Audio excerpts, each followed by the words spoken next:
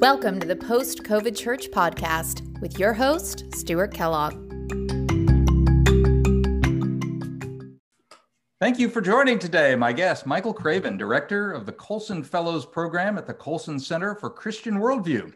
He's a nationally recognized worldview expert and Christian apologist, defending the faith. In 2007, Michael founded the Center for Christ and Culture, where his popular weekly commentaries grew to reach more than 2 million readers. In 2009, Michael authored his critically acclaimed book, Uncompromised Faith, Overcoming Our Culturalized Christianity, and we'll be talking a lot about that topic today. Prior to joining the Colson Center, Michael served for 5 years as the president of Bridge Builders, an inner-city ministry in South Dallas, where he pioneered a missional strategy for transforming the culture of poverty into a culture of flourishing. Michael lives in the Dallas area with his wife and 3 children, and may I add, a first grandchild just arrived. Welcome, Michael. That's right. Thank you, Stuart. Great to be with you. Before we get into talking about the post-COVID church and how you see it changing, I'd love to know a little about Bridge Builders, the work you did in Dallas. Yeah, Bridge Builders was one of the largest inner-city ministries in the state of Texas, if not the country, and had been working in one of the poorest communities in South Dallas for the last 20 years by the time I got involved. Sadly, the founder of the ministry passed away prematurely due to cancer, and I had been working with him to implement an economic strategy, basically creating some businesses, the sole purpose of which was to hire folks that were traditionally unemployable, and use that platform to not only give them employment, but also disciple them, make disciples, give them not only spiritual formation, but some practical skills that would help them to thrive and flourish and prosper and restore what sin had broken in their lives. And it was a marvelously successful approach, albeit difficult. And ultimately what it comes down to is what I deal with today, which is worldview. We have such a misunderstanding of poverty in America, especially. Much of what passes for poverty in this country is directly attributable to a worldview that is held by a subcultural group. And if you're born into that culture, if you have frankly, the misfortune of being born into a culture where you imbibe on this worldview and it informs your choices, informs your decisions, you are going to repeatedly experience negative outcomes. Family dissolution, high rates of criminality, drug abuse, drug and substance abuse, low academic achievement, all of these things. And the only reason for these things is that the culture formed owes its origin to that way of interpreting reality. These things become acceptable. And as the old philosopher once said, you cannot continue to go against the grain of the universe and not expect to get splinters. Let's talk about worldview. We've had several guests, including John Stonestreet, your boss, talk about worldview. How do you define it, if you will? That's a great question. It's a hard thing to define, to be quite honest. I define it this way. If we think about what took place in the fall, there followed a progressive break in 4 relationships: man's relationship with God, his relationship with himself, relationship with others, and ultimately our relationship to creation. All of this is severed, it's broken, it's ruined, and the consequence is deleterious. It is destructive. It is downward, always downward. Christ comes into the world. God comes into the world in flesh, the incarnation, to set right all that sin has set wrong.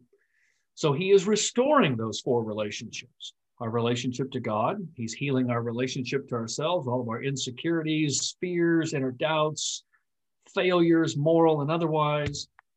He's enabling us to love others without fear or reservation. And finally, he is restoring our understanding of how his creation is ordered and our participation in the maintenance of that order.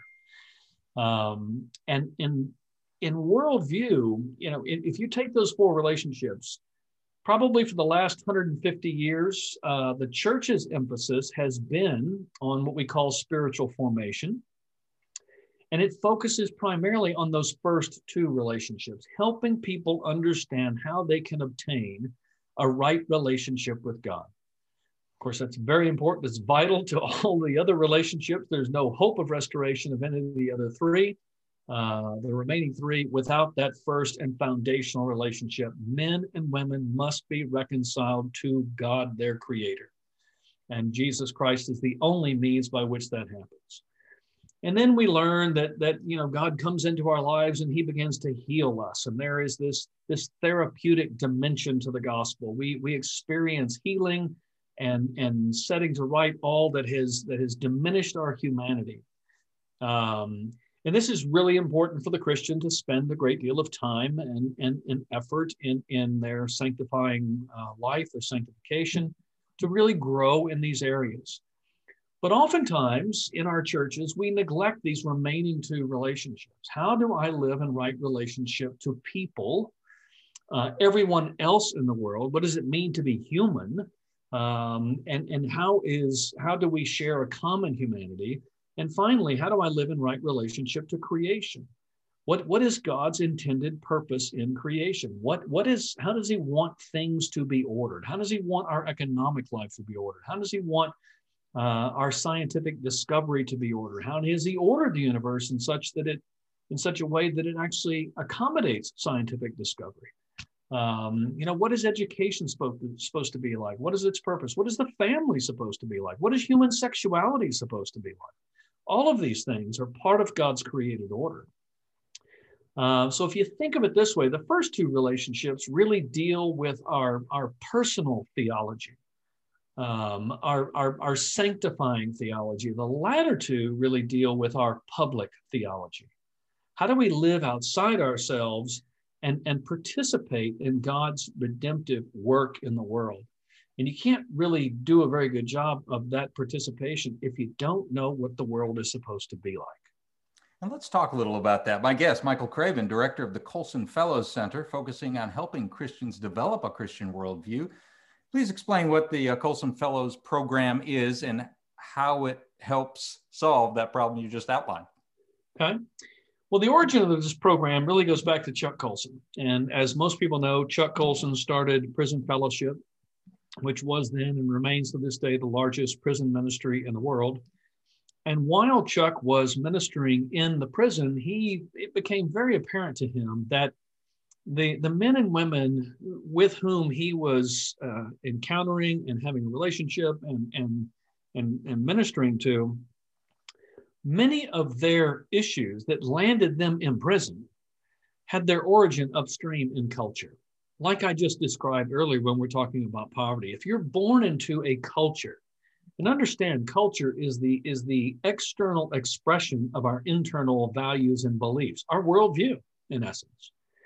And so you have different cultures that emanate from these different ways of interpreting reality, determining what is true, what is good, and what is beautiful. But we know that there is but one standard for what is true and good and beautiful. And this standard is God himself. And so if this is the source of origin, then one element of our discipleship must include worldview formation. We've really got to spend some time thinking about our right relationship to others and to creation. So Chuck started the Colson Center for Christian Worldview. And out of that was born this idea that we need to create a program. He needed to create a program whereby we could bring men and women into a year-long experience, a very intensive learning experience, and take them on a deep dive into understanding that right relationship with others and creation. So they could then go back out into their respective roles in society and exercise that influence. And in his case, he was looking at folks that were already serving in the commanding heights of culture, traditional leadership roles. So it was really an intensive leadership development program for the Christian, training Christian leaders to think Christianly. And then, of course, Chuck sadly passed away. And upon doing so, the program went on a 2-year hiatus. And we just really weren't sure that it was going to come back. But John reached out to his good friend and mentor, Bill Brown, Dr. Bill Brown, and asked him to come in and resurrect the program, which he did. And Bill crafted something that was relevant to the times, because they're always changing, and really moved away from this intensive leadership development program to more of an intensive whole life discipleship program. The result of which is to equip somebody with this robust public theology. So it's no longer limited to those that are serving in traditional roles of leadership. It's for every Christian that really wants to grow in wisdom, know how to live faithfully and courageously in a post-Christian, post-truth, and increasingly hostile culture, hostile to Christianity at least. I had the pleasure of studying under Chuck Colson, one of the early ones, and changed my whole look on life. But I have found, in going to many churches and speaking, there just isn't that great desire to learn more beyond what you said, those first two steps, my relationship with Jesus and my soul, to learn more and move on. So how does that change? Yeah. Well, I think one of the biggest problems we face in the American church and in American evangelicalism in particular is we have this very truncated view of the gospel, this reductionist view of the gospel. We have cut the gospel off from the kingdom. In fact, you don't hear people use the phrase that Jesus and the apostles used repeatedly, which was the gospel of the kingdom, the good news of the kingdom. We just say the gospel. And I think what we more often than not mean by that is salvation. And we conflate salvation to being the same as the gospel.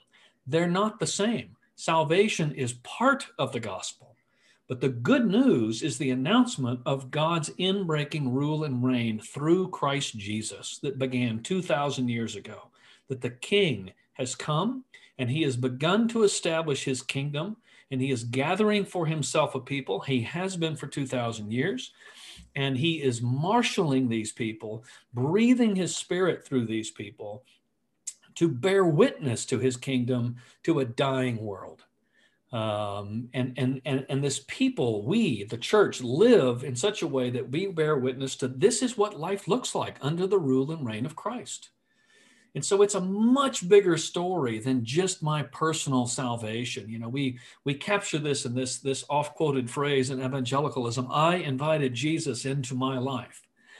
Now, I understand the intensely personal sentiment that statement is intended to reflect. Because it is an intensely personal experience. However, that's not an accurate way of describing the gospel. It's really more accurately understood as Jesus is inviting us into his life and his purpose and his kingdom. That's the call of the apostles, was repent and enter the kingdom of God. And we're called then as followers of Christ to do more work, not work. That's right. But to do more work to fulfill that. Yeah. So with that truncated gospel, what we end up having is we sort of have what I would call a pilgrim theology. We're just people passing through. But in reality, what we're supposed to possess and what the Bible teaches is that we ought to be possessors of a kingdom theology. That everything that you see, touch, taste, feel, everything belongs to our Lord and the King above all other kings, the one to whom all authority in heaven and on earth has been given. And the future we read about in Revelation is not us going up there. It's heaven descending and God dwelling once again with men. That's the future. And we're to offer a sign and foretaste of that future in the present. And you believe it's more important than ever, one, because of what's happening to the culture, but you also feel you've been very blunt about it, that you think the culture has gone off the cliff and the focus has to be on strengthening the church. Yeah. Yeah, I think there comes a time in every generation where you have to ask, where are we in this cultural slide? And I think every cultural, social marker that is present right now is a pretty strong indicator that we've passed certain milestones from which no prior civilization has ever recovered without first going all the way to the bottom. Rome would be a stunning example. It'd be a very close parallel. So you have simultaneously, you have this decadent civilization that is in rapid moral decline over the course of about 250 years. And simultaneously, you have the rise of this fledgling little religious movement called Christianity, or the way of God. And the growth that was being experienced in those first centuries by the church is nothing short of staggering, miraculous. Every decade, it's growing 30%. It's just incomprehensible. Up until the point it actually conquers the Roman Empire. And the Roman Empire is ultimately Christianized. But by that time, it was too late. Those social milestones, those markers, those cultural markers had already been passed. The decadence was too deeply ingrained. The rot was down to the bone, and the civilization just could not survive. And so the civilization collapses. The church continues to go on. The church has to figure out new ways to be the church in the period following the collapse of the Roman Empire. And one of the ways that you see that manifested was the establishment of the monastic system, in which the church, not only protects and preserves, but transmits the Christian faith to a subsequent generation that would then go on to rebuild out of the ruins of Rome the most successful civilization the world has ever seen. My guest, Michael Craven, director of the Colson Fellows Center, focusing on helping Christians develop a Christian worldview. You believe the American church is going to be persecuted. Why do you say that, and how bad do you think it'll get? Well, I think it's already begun. And I don't think it's going to be the kind of persecution that we read about frequently around the world or throughout history. But I think it will be, for most Americans, it'll be at a point of particular pain and pressure because it'll be largely economic. And we're already seeing that. I mean, wasn't it just yesterday that a Christian ministry was thrown off of Twitter because they dared to question the sexual orthodoxy of the culture? They pointed out that a man who thinks he's a woman is a man who thinks he's a woman. And that was evidently a violation of sexual orthodoxy and worthy of punishment. And so he is silenced, and cancel culture imposes its will, and a major platform is denied to this Christian ministry. So it's already begun, and it's regional. I live in Dallas. Dallas is an interesting place. It's typical of Texas and throughout the South. There's sort of this, as one person who was visiting here once told me, it's in Texas or in Dallas, everybody's either a Christian or an axe murderer. It's like there's nothing in between. And what they're saying is that there is this general cultural assumption that if you're a good person, you're a Christian. And Christianity is in its cultural form is perfectly acceptable. It's welcomed, it's encouraged, it's associated with being conservative, being moral, having good values, being a fine American. And that's all well and good, but as we all know, Christianity is so much more than that. Being a disciple of the risen Christ is a significantly more important thing than your citizenry.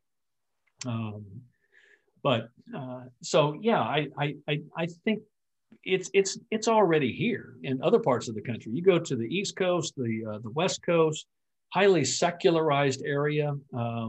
There's no such thing as cultural Christianity in those places. It's too costly to pretend to be a Christian in those places. So how do you see, our whole focus is on the post-COVID church. So how do you see it? Pandemic's finally taken over because of the vaccine, taken out, I should say, and we're back to sort of normal living, but we'll never be back to the normal, and that includes the church. How do you see the church smaller, stronger, different, fractionalized? Well, again, I want to be very clear. None of this renders me pessimistic in the slightest. In fact, I would say after 20 years of laboring in the service of the church to see the renewal, the rebirth, the strengthening of the church so that God raises up a vigorous body in this nation, I'm more encouraged than I've ever been. And I think that is only possible due to the pressure imposed by the persecution, by the marginalization, by the pulling back of the veil and the pretense and saying, you know what, we're not even going to pretend to be Christian anymore. We don't like you. We don't like what you stand for. We stand in direct opposition to all your claims as Christians. Well, the line of demarcation is becoming clearer and clearer and clearer. And what you're going to see is you're going to see the destruction of cultural Christianity. And out of that will remain vibrant, historic, Orthodox Christianity. I remember hearing our Wilberforce Award winner last year saying when the communists took over in China in 1949, Christianity before then was legal, and there were about 1 million Christians. And then the communists tried to wipe out the church, and 50 years later, there are 40 million of them. Yeah. So that's what you're saying. It'll be tougher, but the church will be stronger. Yeah, and I remain so encouraged because we hear from so many people. Suffice it to say, the interest in what we do at the Colson Center has ramped up exponentially.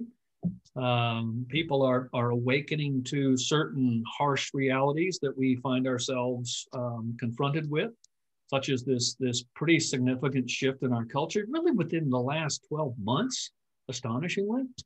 As I said, the veil has been ripped back, the pretense is gone.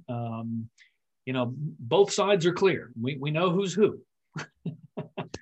The players are getting identified. And a key part of that is getting the players on the team. So will you explain those who are listening who want to be a Colson Fellow? The new class is going to start in August. Yeah. How they can get in touch? So we actually just opened up applications for the 2021 academic year yesterday. So they can go to our website, colsonfellows.org, and learn all about the program. It gives you plenty of detail about the program. It starts officially August 1st. We open up the learning platform August 1st. There is some pre-reading that begins in July. So we recommend that students get their applications in no later than June 1st. So there's time to review those. Students will participate in the program through one of a number of formats. Primarily our regional cohorts. We got 50 regional cohorts around the country. And these are groups of commissioned Colson Fellows, led by groups of commissioned Colson Fellows. And they meet each month during the course of the program. 10-month program, again, begins in August, completes the following May. But each month you're gathering with your fellow students and with your cohort leadership team members to verbally process in real time what it is that you're studying, what you're learning. And you're learning in community. We find that this is the way God has designed us. That's why he gathers us in the church. He wants us to learn in community. It's much more effective. When you study and learn in isolation, you can believe that you've got it all right. It's only when you're with other people that they go, nah, I don't think that's what that means. And you learn some things. So you go through these 10 months. There are about 14 books that students will read that cover a broad spectrum of issues, from spiritual formation, such as J.I. Packer's book, Knowing God, all the way up to Thaddeus Williams' new book about confronting social justice. I think that's the name of it. But really delving into some of the issues that we're confronted with today, such as Black Lives Matter, and what are we to think about race and racism in this country? Are we a racist country? Is there systemic racism? Where does it exist? How do we identify it? What does it mean to be racist? Is do we carry these things too far? These are really important questions that we're all wrestling with as a society right now. And I'm not sure there are a lot of clear answers out there.